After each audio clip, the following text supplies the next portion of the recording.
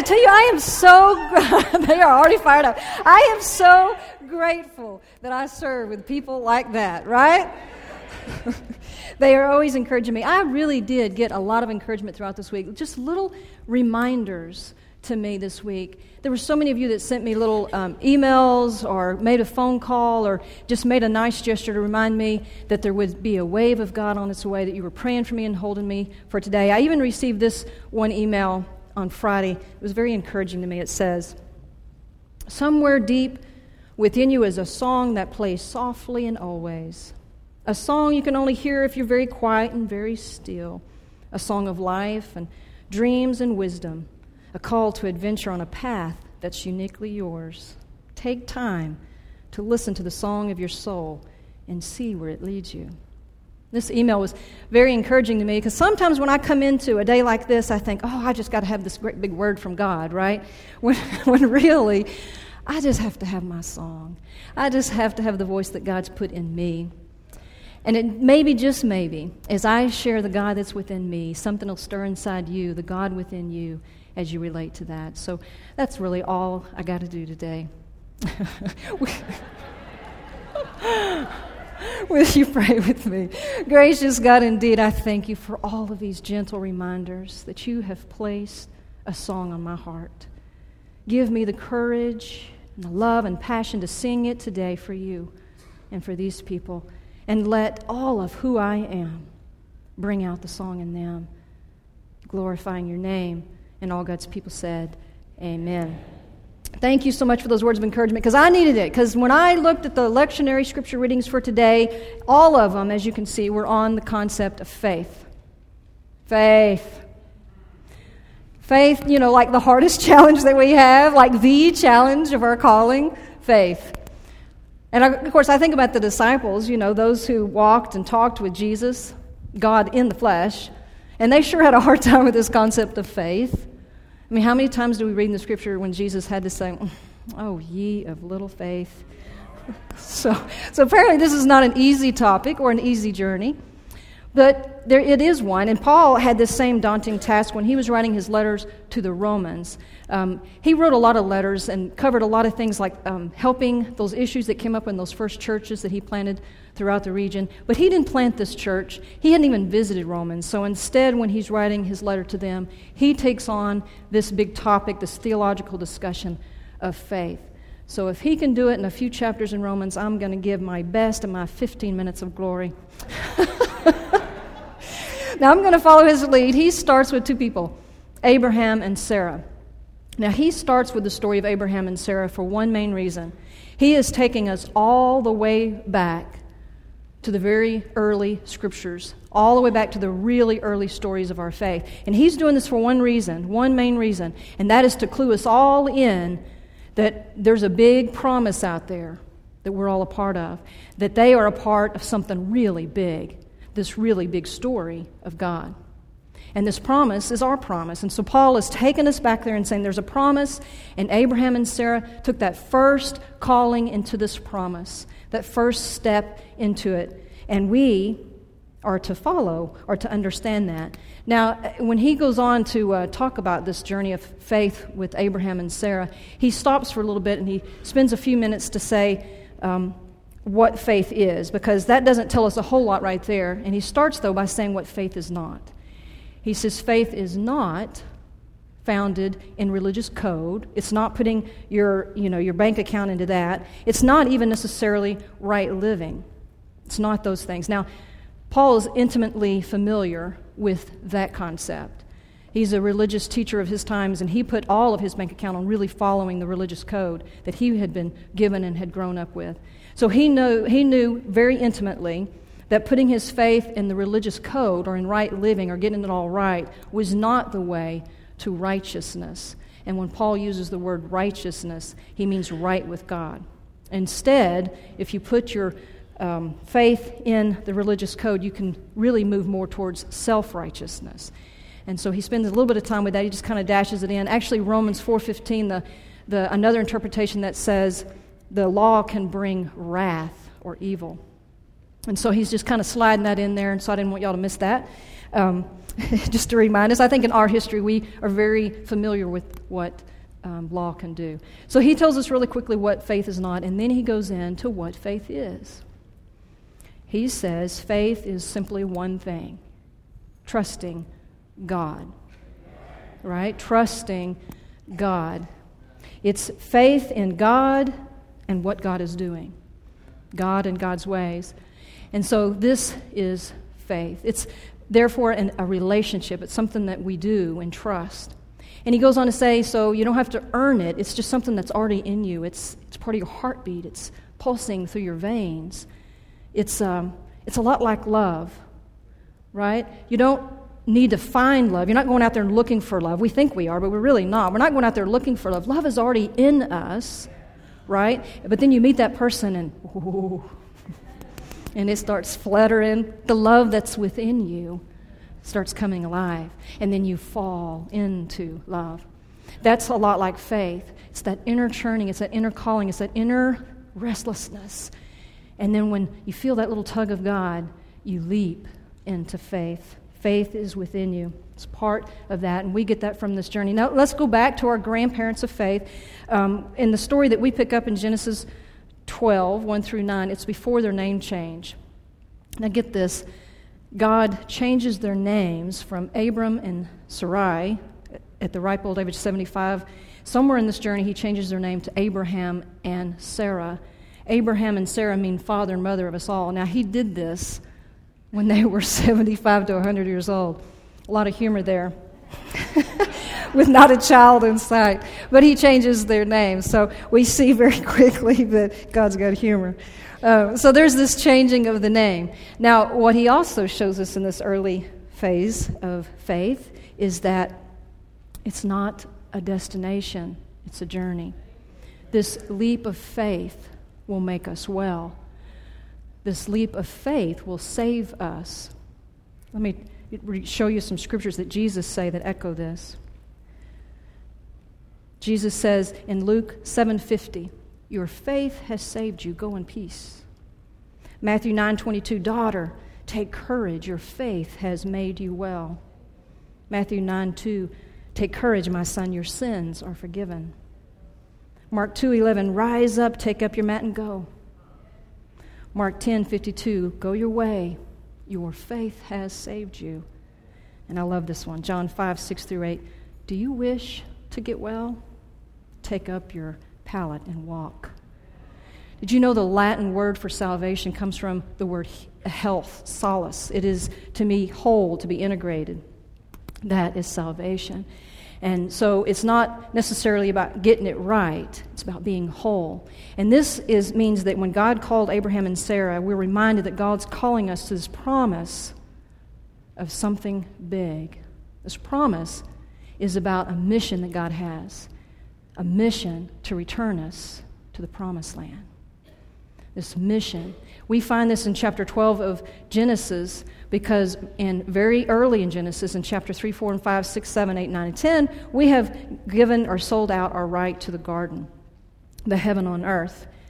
And we did it because we wanted to taste something for which we did not know, which is evil. And so off we go. And then God comes back and says, "But I have a promise for you, and you're going to participate in this promise, and I'm going to woo you and draw you back into the garden, and together we are going to make heaven on earth." Amen. Amen. Hallelujah. Keep going. Okay, so let's go back to this the little journey with Abraham and Sarah, because I got to tell you, I was laughing out loud when I first looked at it, because they take off and they have all their possessions, right? Now, if they have a lot of possessions, and we do see that they're picking up a whole lot of stuff and they're packing all this stuff, that means that it didn't mean that they hadn't accomplished a lot. In their life, they had already accomplished quite a bit. They had all these goods and they had all this stuff. And so before you think or that you have to be some superhero to step out, or super shero to step out in faith, I want to remind you that they were 75 years old. They had all these things. They had accomplished quite a bit. The real reason that they probably stepped out or went into this unknown land had probably more to do with this restlessness At 75, the only thing they didn't have that they could call their own was a child. And at 75, they were probably fairly resigned to the fact that it wasn't going to happen. But there was this restlessness, this yearning inside. And I think it was more about this, the thought of, would it really even matter? Does my life really even make a difference? Do all these things that I've acquired, are they going to give me longevity? Is any of it really going to matter? I think that was probably more the thoughts that were going through their head when God appeared with this promise. And so God was able to offer something in this promise that no one else had given. Immortality and a purpose. This promise of God, this journey, which is not a destination but a journey, is because God said, I will give you three things: a name, a nation, right? And you will be a blessing. Why? So you can become a blessing to others. Immortality and a purpose. A job and a friend. You got to love God for that, right? But here's where it gets sticky. Okay, here's where it gets sticky. This is the part that just makes me bust a gut. Okay. So we look into their journey, and we go back into Genesis, and we see that here they go. Put that signpost on their doorknob, going to the promised land, pack up all their things, off they go. 75 years old, and off they go. And they travel north and south and east and west. They even take time to stop and invoke the name of God, pray and worship along the way. And then God says, oh, hey, see this land you're traveling all on? Isn't it beautiful? It was the land I was talking about. It's the land that I will show you. I want to show it to you because you're never going to have it. It is the land for your descendants. Once again, a little chuckle, because, there's 75 years, no kids to be found. But it's the land for your descendants. So they join the ranks of all of our faith teachers that they go to the mountaintop and see, but not quite get. And so this is that crazy journey of faith, right? So we hear that faith is a journey, and we hear it has risk because we know that they drug all these things and they had to take a chance into this unknown land, and they travel. What causes us to risk it all? I think that there's two things that come in the way of faith, and it's fear and complacency. Those are the obstacles, fear and complacency. If they would have stayed in Haran, they would have been settling for the mentality that said, I am satisfied with the status quo. If we stay in Haran, it'll be like saying that everything I was taught in Sunday school, all the theology I was given there, is all I ever need to know about God. If we get stuck in Haran, we are saying that everything the pastor told me about the Bible is all I ever need to know about Scripture. If we get stuck in Haran, we will never become and step into the promise that was our very own, the heartbeat and the song that was put on our very own heart. Amen. So don't get stuck in Haran. Take the risk. It's a journey. It's a leap. It costs something. Okay, I got one more point. And then I promise to take it home. Okay. Fear and complacency are the two obstacles. But guess what is not an obstacle of faith? Doubt. What got them kick-started? It was the doubt that any of it meant anything, the doubt that any of their life would matter, the doubt that the space and air that they consumed in their life would give life, right? So it was doubt where they began this journey of faith. It was that relationship, because doubt gets us in a dialogue with God, because we start asking questions. We start searching and seeking for the truth. That's doubt. And my favorite story about doubt and how it can lead to faith is the story of Peter walking on the water. All right, Peter's in a boat with all of his peers, and off into the distance, there's a man walking on water, and it appears to be Jesus. And he says, "If that's you, Lord, tell me to come." And Jesus says, "It is I. Come."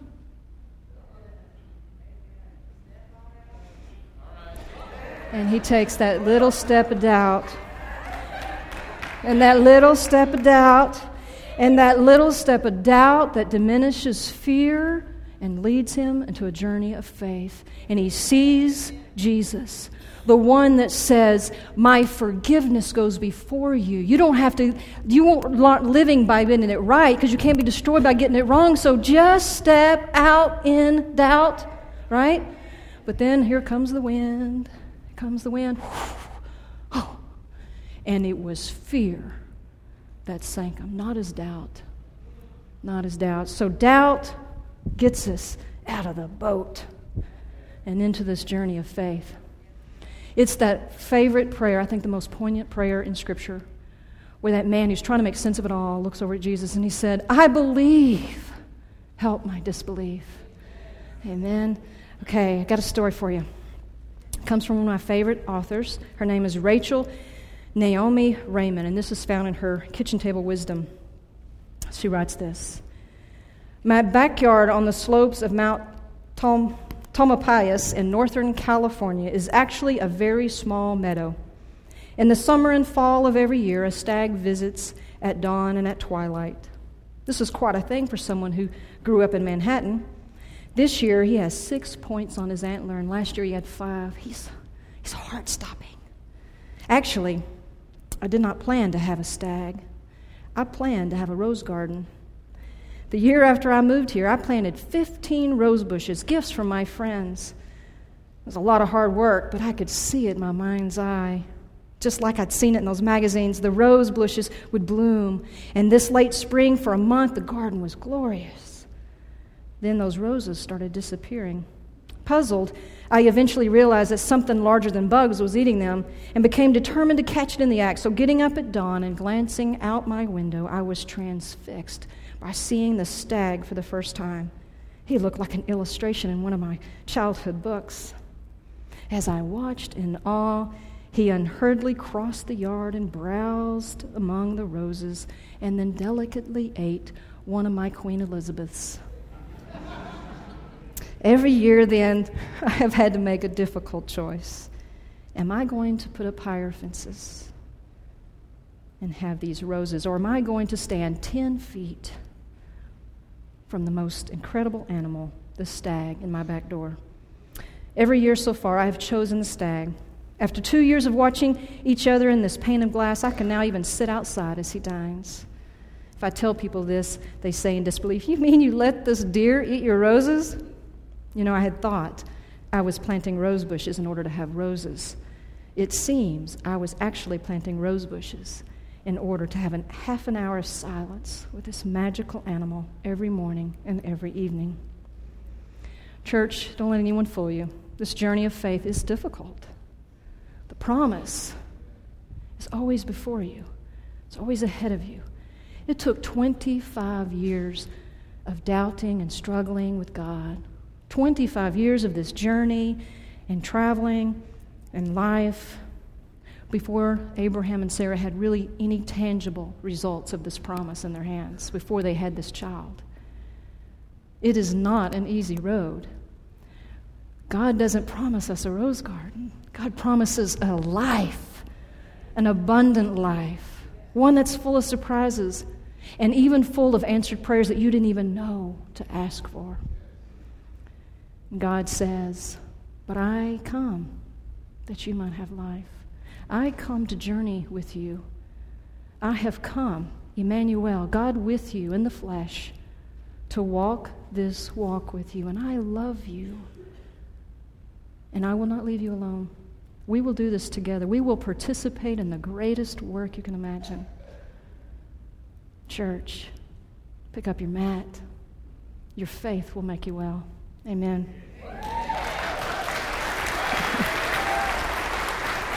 You got it.